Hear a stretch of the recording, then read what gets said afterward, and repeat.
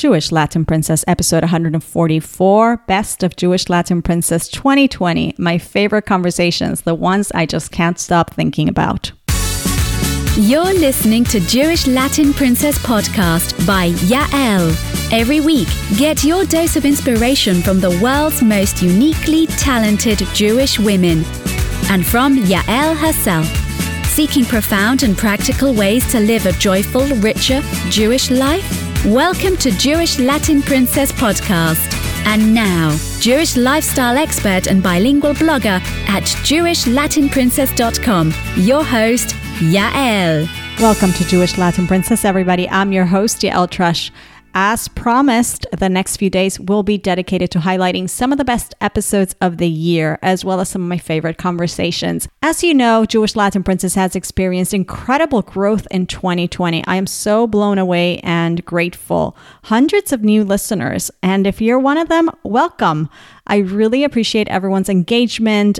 It's been an amazing year for the show, and I'm so grateful for you, for subscribing, for your emails, your DMs, your tags on Instagram, and all of it, and for being here in this 4-year show. Yeah, it is almost. This show turns 4 years old in February, and it has experienced a lot along the way, including this pandemic, which I thought would slow it down, but it actually didn't. Here we are, and we have a great 2021 ahead of us. I'm really looking forward to what's coming in the pipeline for the show. And I have immense gratitude to everyone who is listening, to everyone who has shared the show, commented, engaged with me, and those of you who've joined me on the podcast. Many of you have co-hosted the Ask Yael episodes, so a huge thank you to you.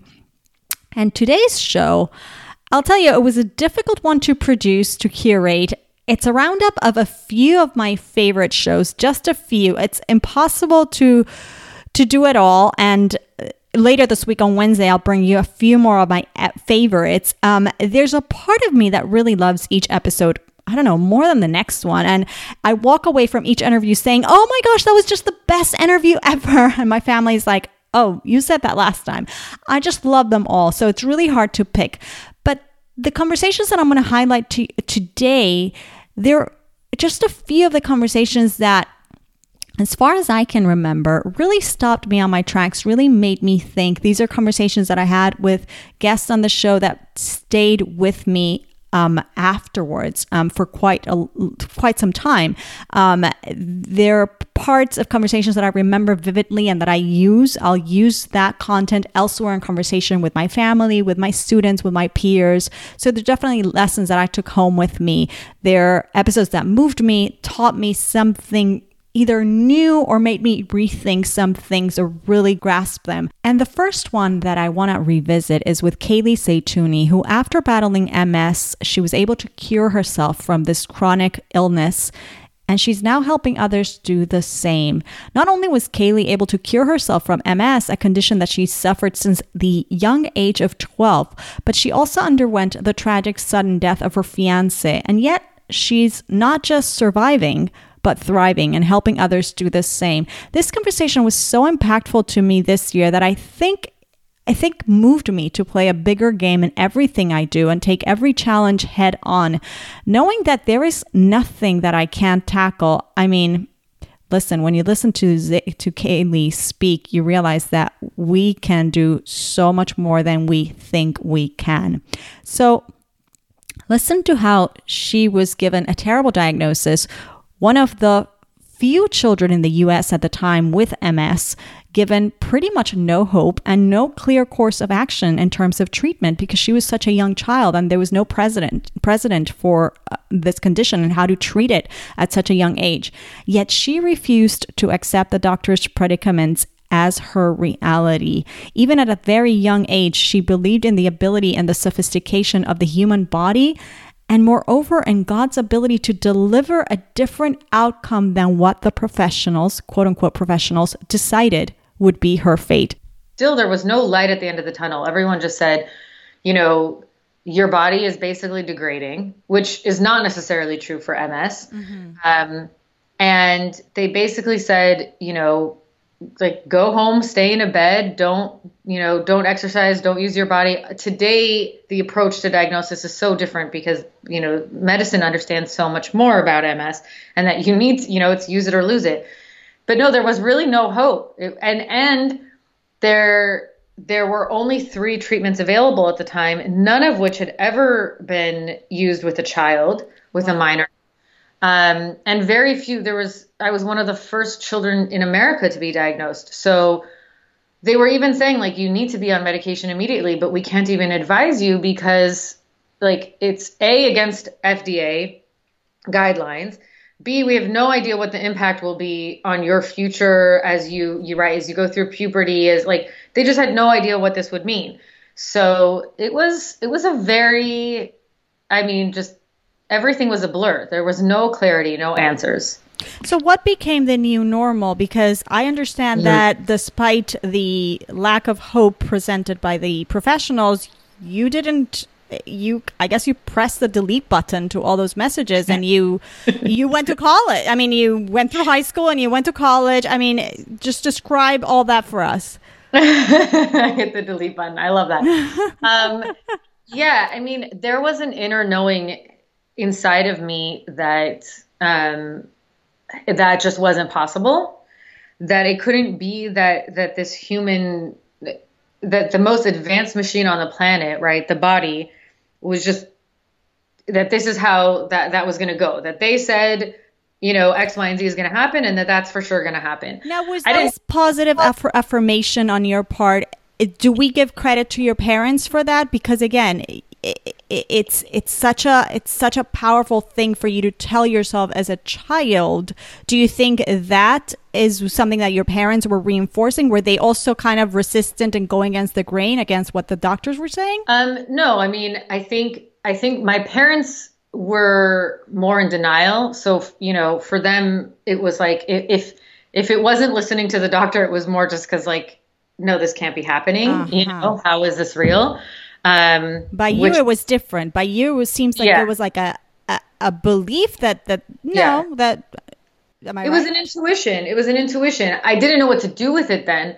What I did get, I believe, from my parents was faith. And all throughout my upbringing, anytime we faced any challenges, my parents talked so much about God. Anytime anything came up, like, He'll get us through it. Don't worry. He's taking care of it. So that sense of trust, that's the real word. Yeah, that was faith inside of me. And even before I first saw an MS or a neurologist, because I went through so many doctors before I even got to the right department. Even before that, because every day was so unstable, the only constant for me became God. And so I just naturally started talking to Him every day. I don't know that I don't know if I had really prayed before outside of just the conversations that my parents shared with us, but that became my constant. And so that was one piece of not necessarily how I hit the delete button, but how I was able to say like, okay, that may all be true, but I am choosing to trust that there's, a different higher reality. Power. Yeah. And then something else happened when I was in middle school that I think really, really created a huge shift in my life. When I went back to school after 3 months, and I still wasn't 100%. I was still having some symptoms, but I was doing much better. I was able to go back to school, and I went to a sleepover with some girlfriends. We were in a small private school. It was a handful of girls. And I also, this is one of the memories I hope I'll never forget. We were playing a board game, and it was based on Chicken Soup for the Soul, if you remember those books. And this question came up. I haven't talked about this in a while. Wow. I haven't thought about this in a while. It's bringing up a lot of emotions. So this question came up, who's your hero? And since I had been diagnosed, so many people had come into my life, into my family's life to help us in so many ways and provide support and guidance. And so I couldn't think of which one person I would pick who had suddenly helped and changed my life so much, including my parents, right? they went from having like a 12-year-old who's self-sufficient to suddenly like having to bathe me again, you know? And so I couldn't think of who would be the person I would pick. And all of the girls, I think there were probably about 10 of them together, kind of looked at me and said, well, we know ours. And I remember feeling almost like left out, like, oh, so they all made a decision without me, you know? And because we're kids, and they proceeded to share with me how my experience and the way I was handling it had changed their lives. Wow. And you know, none of that was occurring to me at the time. Like I didn't see any of that. I was just trying to survive and wanting to do anything to just be a kid, despite having to suddenly, you know, take care of my own medical treatment and give myself shots every day and learn a new way of being and a new way of life. And so, I didn't have time to even process that anyone else was even noticing. And that was a life-changing moment for me, because I realized, I think that for me was what allowed me to see that nothing is random, and that there was a reason, you know, I was facing this illness versus someone else, versus, you know, God forbid, any of my classmates, because somehow I did have the strength, and somehow I was able to do it in a way that was inspiring others without realizing it. And so in that moment, it actually gave me even more strength to say, okay, well, now I'm going to like really, you know, show up for this in a totally new way and look at, you know, who I want to be in the world and how I can share this experience to help others. So I really became much more proactive about it. And I educated myself more on the illness and on, you know, other people's experience with the illness. And so I then became sort of the expert, sitting in every doctor's appointment. Like that's what really, I think, made the shift in the process of my illness. And, you know, I've seen time and time again the power of mind over matter. And I think the moment I realized I was handling it well, like I didn't know it because you're sort of in it. Right. But the moment I got that feedback, I realized like, oh, I need to harness this. Yeah. It empowered you. It absolutely empowered. You realized you're not a victim of this situation. Yeah. Yeah. But again, it's so incredible that it's such a young age. It's such a young age that we're talking about. Now, you start on a journey, on a healing journey. When did that happen? At what point? And I guess what prompted the journey towards complete healing, if that's the correct, I'm not sure if that's even the correct answer, but like, was there a tipping point? I guess that's my... Yeah, definitely. So, I was already doing pretty well because, like I said, it's mind over matter. And so my baseline at a certain point, I mean, I was very sick through middle school and high school, even parts of college. But after college, I really was able to get the disease under control and really create a solid baseline of health, even though I was still having symptoms from time to time. And you were under medication all this time?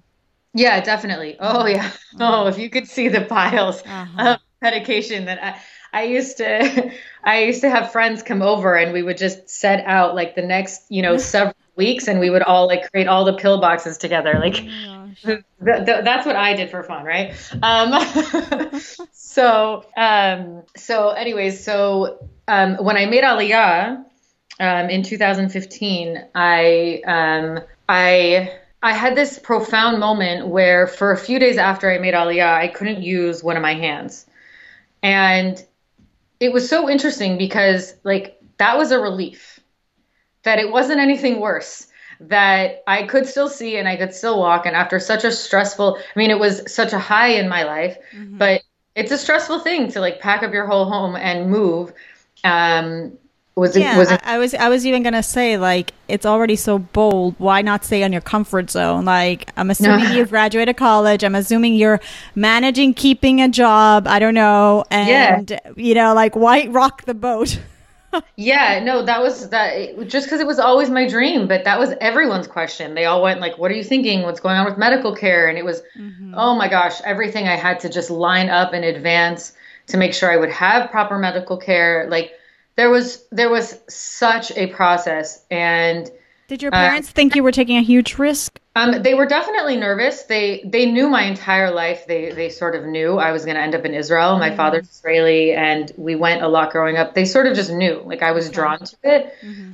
But when it came down to it, you know, there were a lot of fears. Everybody was holding their breath. Yes, that's exactly right. Everyone was holding their breath. And it was almost expected that like I would get there and be sick, that I would go into what's called an exacerbation, which is when your MS symptoms get much worse or you get a lot of new symptoms. And that would have been normal.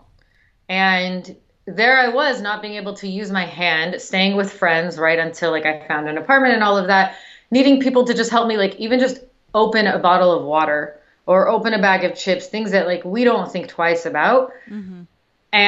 Or even dial the phone, you know, make a phone call. And I just went to be able to say like, oh, well, I'm lucky it's not worse. I was like, no, that's not okay. And I was laying in bed again, just days after getting to Israel, just saying like, this is not an okay way to live. I don't want to spend the rest of my life feeling like I'm lucky that I'm not blind, even though I can't use one hand, you know? And I just said, like, I can't live this way. I need to find another way. And that voice from that 12-year-old that always had this intuitive knowing that the body certainly should have the capacity to heal, kind of came back. And I went, okay, that's been on the back burner and now it's time to do this. So that was sort of my tipping point. Kaylee Zaytouni is now completely cured of MS to the surprise of the medical professionals and teaches others how to heal from chronic illness. You can learn more from Kaylee at KayleeZ.com, and you can check out her podcast, Lemonade Land, as well. And if you'd like to go back and listen to this full episode, it was episode 122, which aired in April. On a similar note, I had an eye-opening conversation with vitality coach Hannah Mason on the way we think about our own thinking. So much redundancy here, but the way we relate to our thoughts and the power we yield to them without questioning them. While I knew very much about the power of mind over matter, the way Hannah taught me how to question those thoughts and see how often we are literally lying to ourselves, and actually we have the capacity to find the truth by questioning those thoughts so that we release ourselves from the prisons that our minds hold us hostage in. It was pretty mind-blowing.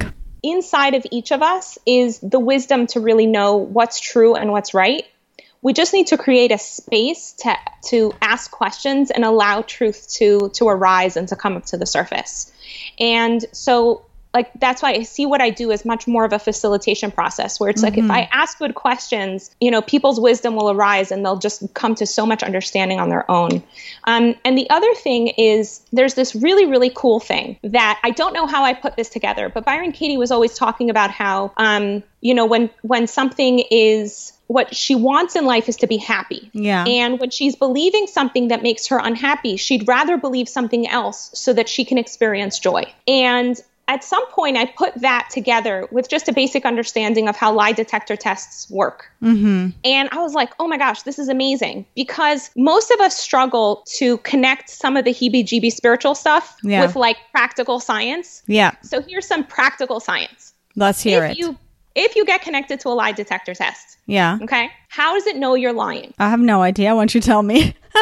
So if your body, really simple, if your body goes into a stress response, it knows you're lying. If your heart rate goes up and your palms get sweaty and your breathing goes shallow, if you go into an adrenal response, into a stress response, the machine goes crazy.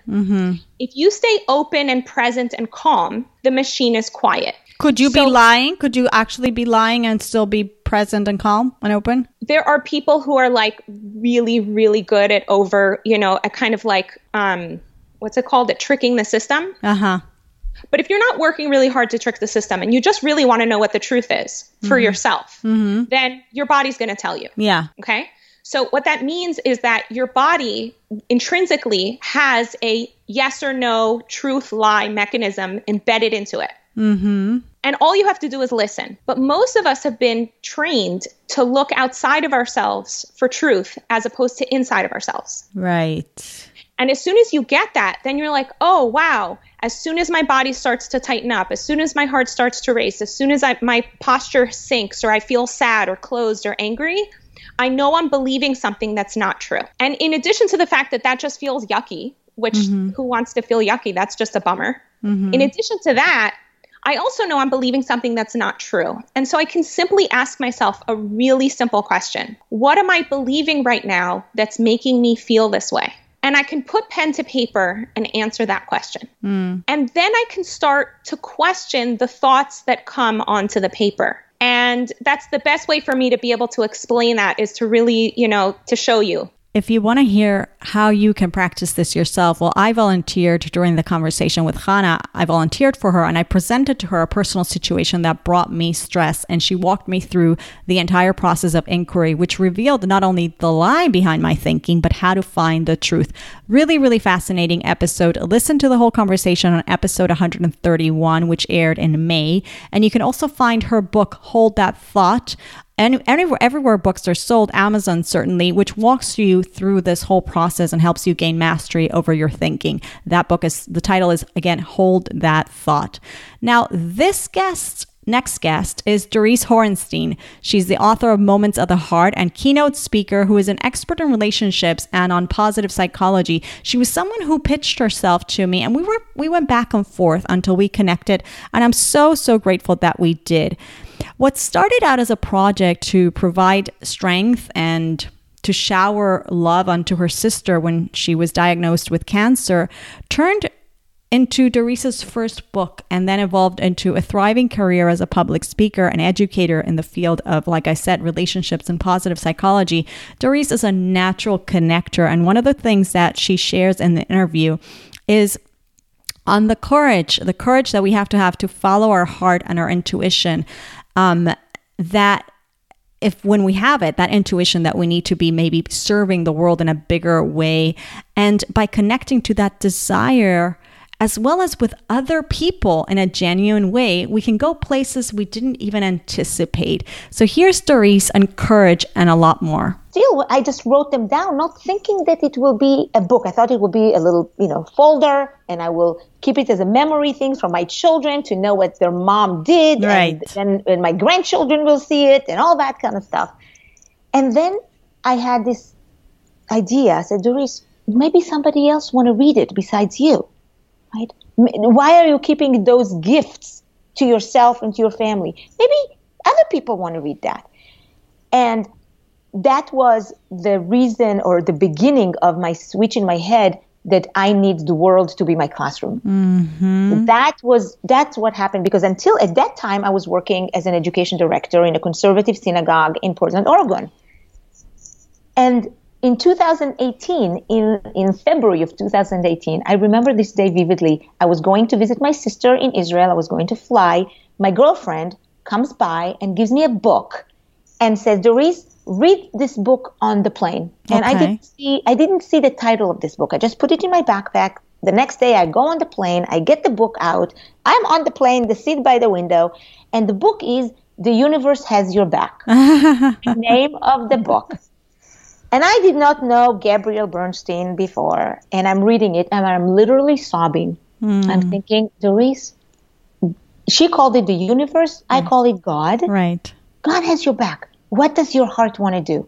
And when I landed in Israel 20-some hours later, I called my husband from the airport, and I said, honey, I'm leaving my job.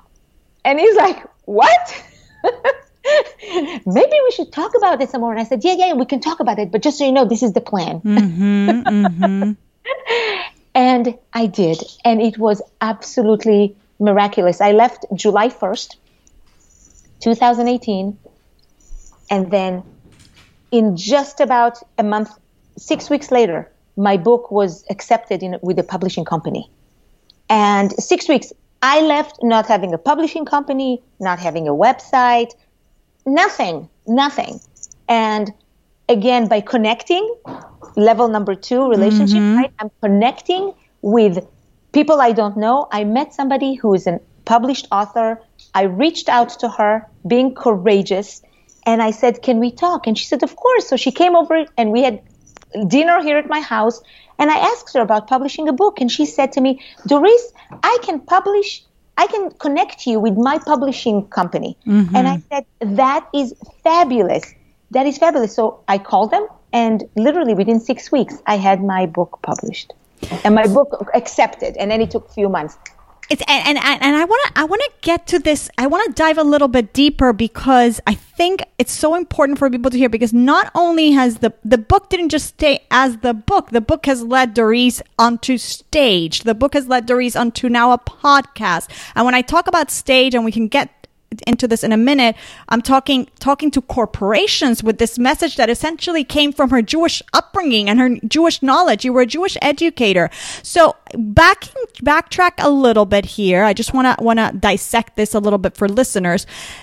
You obviously had in you this desire for a while that you knew your voice needed to serve in a bigger way. You were doing fine. You were serving the children, the institution, all of that. But there was something in you that felt there's more here. And that voice, Doris, is very often very challenging for us to listen to and act upon. There's so many fears. There's so many other voices, external voices, maybe internal voices that we listen to that kind of hold us back and keep us in our comfort zone. So I want to highlight this, because this is such an important topic for women to understand, that there is and I'm not saying everybody has to become a motivational speaker. I don't think that's the point. The point is there's that voice inside.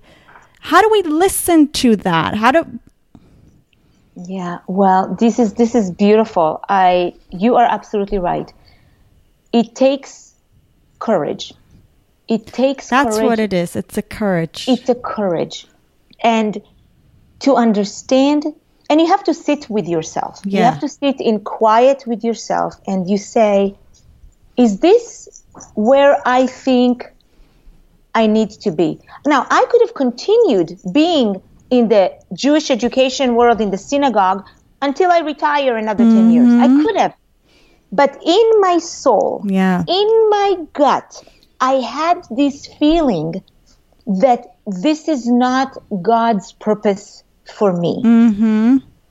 And I knew that to get to where I needed to go, I needed to muster courage. Right. But courage is something that we sometimes take on blind faith and hope that it will happen. We have to literally leap into this. You know, what does courage really means, right? It comes from French, the word courage, origin in French, which means cœur, which means the heart. Mm-hmm. But in Hebrew, courage is ometz lev, the adoption of the heart. Mm-hmm. So what does my heart tell me, right? For some people, if they listen, for all people, if they listen to it and really tune in, not listening to what other people say, but sit in the quiet of their own heart, the quiet in their own heart, and say, where do I want to see? And it didn't happen overnight, right? Doesn't. I went to Israel in February, I left in May, but that idea of, is this my goal? That was for the last maybe 2 years before that.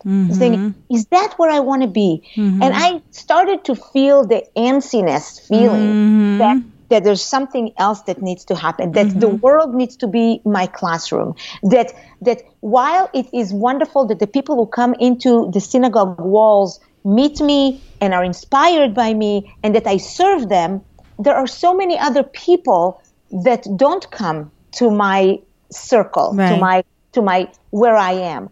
And what about the people who are not Jewish? I remember saying to myself, I want to be or lagoim. How can I be a light unto the nation when I am in a building? I need to be out. I need to explore other people. And that time, by the way, almost everybody that I knew was Jewish. I was in Jewish education for 30 years. I did not know non-Jews unless they were parents of one child that went to a public school. Everybody else was Jewish.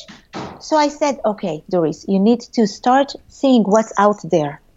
And when I left, I said, okay, I'm going to join Toastmasters because I want to refine my speaking skills. I want to join different networking. And I remember going to a conference. Literally, I did not know, I knew one person there. And I just said, I'm just going to go to the conference. It's a speaking conference. Let me see what I can learn. Not Jewish. And out of that conference, the founder of the Superwoman Summit met me there. And so it happened that during this conference, you had to put your name in a little basket. And one person name was going to be drawn out to come on the stage for a 90-second thing on the stage. My name was pulled out. Oh my gosh. So here I am on the stage, and I had to do this task of using humor in a 90-minute speech. 90 second. 90-second speech. And I say in front of 220 people there, and I say, I don't think I'm funny. I don't know. I'm not a comedian. I'm not funny. And the woman who ran the conference, Danielle, she says, oh, for sure you're funny. I can feel that you can be funny. It doesn't mean that you have to be a comedian, but you can have humor in your speech. So I thought for a second. I was like, okay, what am I going to say? 90 seconds, right? I have to think humor. So I decided I'm going to talk about this whole Adam thing that I mentioned earlier to you, but I'm going to act out because he was naked, and I was going to say, and this is a group of non-Jews, and I said, you remember Adam, the guy, no clothes, and I was doing this face thing in my hand, and they were cracking up. I was like, oh my God. So I came down off the stage, and Jessica Williams, who is the co-founder of the Superwoman Summit, she and I connected, and then we went to coffee, and I'm thinking I'm going to coffee just to give her my book, just to connect. Right. Within 15 minutes of the coffee time, she says, would you like to be my keynote closing speaker on my summit? Oh my gosh. I did not know she was talking to me. I was looking, is she talking to somebody? Me? Is it me? Yes. So sometimes life is like that. You do the courageous things, right, and God makes sure everything else lines in place. Yes. So yes, 100%. So much here. I mean, the quiet to really listen to that inner voice, the taking those acts of courage and following the trail, like God puts the sign. So follow the sign. Oh, you're invited to this. Okay, so I'm here. Oh, I have to speak on stage. Okay. And just follow the signs and it'll lead you there. And not only that, if we think about the fact that, again, going back to the circumstances in our lives, those years in Jewish education, my dear, come on, they made who you are today on stage and your message. So again, it's not like we're reinventing ourselves. We're really closing a door, or we want to leave something behind. It's not this dramatic thing like I don't want this for my life. It's I'm bringing all of it and serving in a slightly different way, but it's all of me, right? Absolutely. Everything that we go through life is the step for the next piece in our life. Right. Right. It's not like we got to the top not walking up the stairs. Right? Exactly. We don't end up here without actually going we up. Have to walk the steps, but we have to take the stairs. We can't just stay standing there looking up. Exactly. And you know what? It reminds me of the Beit HaMikdash, right? How does it feel? It didn't have steps. It had a ramp.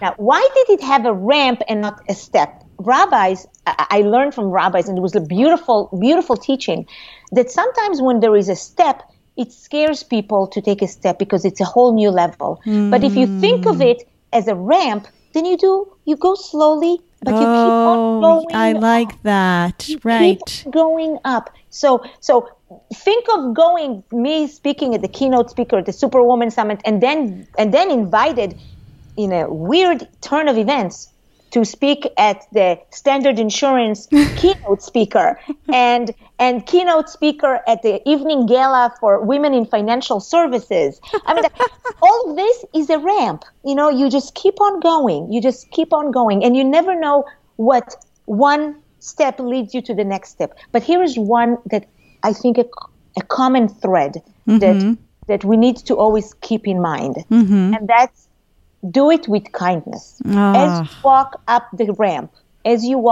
ramp, do it with kindness. And again, if you divide kindness to yourself. Yeah, I was going to say, brilliant.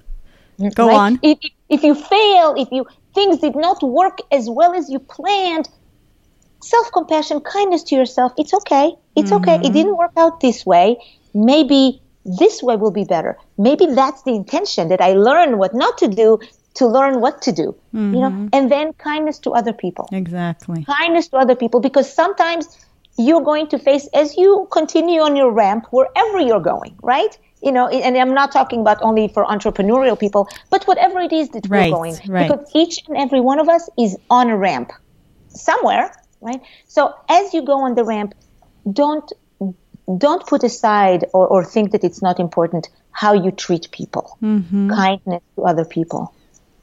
And in turn, kindness to other people will pay you 3 times fold, because it will be kindness to you. Right. And if nobody's watching, God is watching. So nobody's there, God is there. Those boils back to those 4 relationships.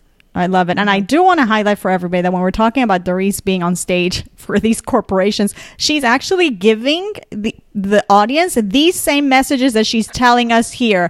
So talk about, I just want to emphasize on people to understand. And this is her background, her jokes from her very Sephardic family, her knowledge of the Hebrew language. I've seen you. I've watched videos, how you explain it. People love it. People love it because that's you. That is you. So talking about being authentic, right? Never pretend to be what you're not. Right? And then strengthen your strong things, right? Strengthens your strength. Right. And not worry about your weaknesses, because we all are weak at some things, right? Decide what are your strengths. What are the things that make you good at what you do? And then get those better. Right. Don't worry about being good in everything. The rest of this interview can be found on episode 129, which aired in July. You can find Doris at DorisHorenstein.com, and you can check out a lovely interview that she recently aired on her podcast, Moments of the Heart podcast, episode 91, where I had the pleasure of being her guest. And there you can go learn about my life's philosophy, my why, and how my work has evolved over time. And that's today's Best of Jewish Latin Princess 2020. Please join me again on Wednesday when I will air again a Best of 2020 related to money, a topic that, as you know, is important to me. I care that every Jewish woman has a sound financial education and has a positive relationship with money and ultimately achieve financial freedom. Freedom from worry, freedom to finance her values, freedom to serve her creator with her money in a beautiful way.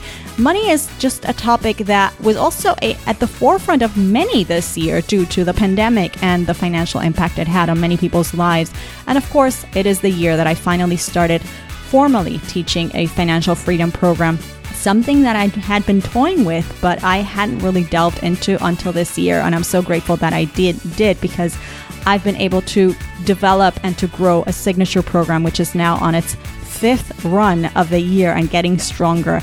I initially had named that program Jewish Money Makeover, as many of you know, during its first 3 iterations, and eventually have been teaching it in Spanish as God Wants You to Be Rich, which is what I think I'm gravitating towards. So on that note, if you want to join the wait list for the next round of God Wants You to Be Rich early 2021, which I am thinking might be in English, although the requests are coming from both sides. So I don't know which team is going to win.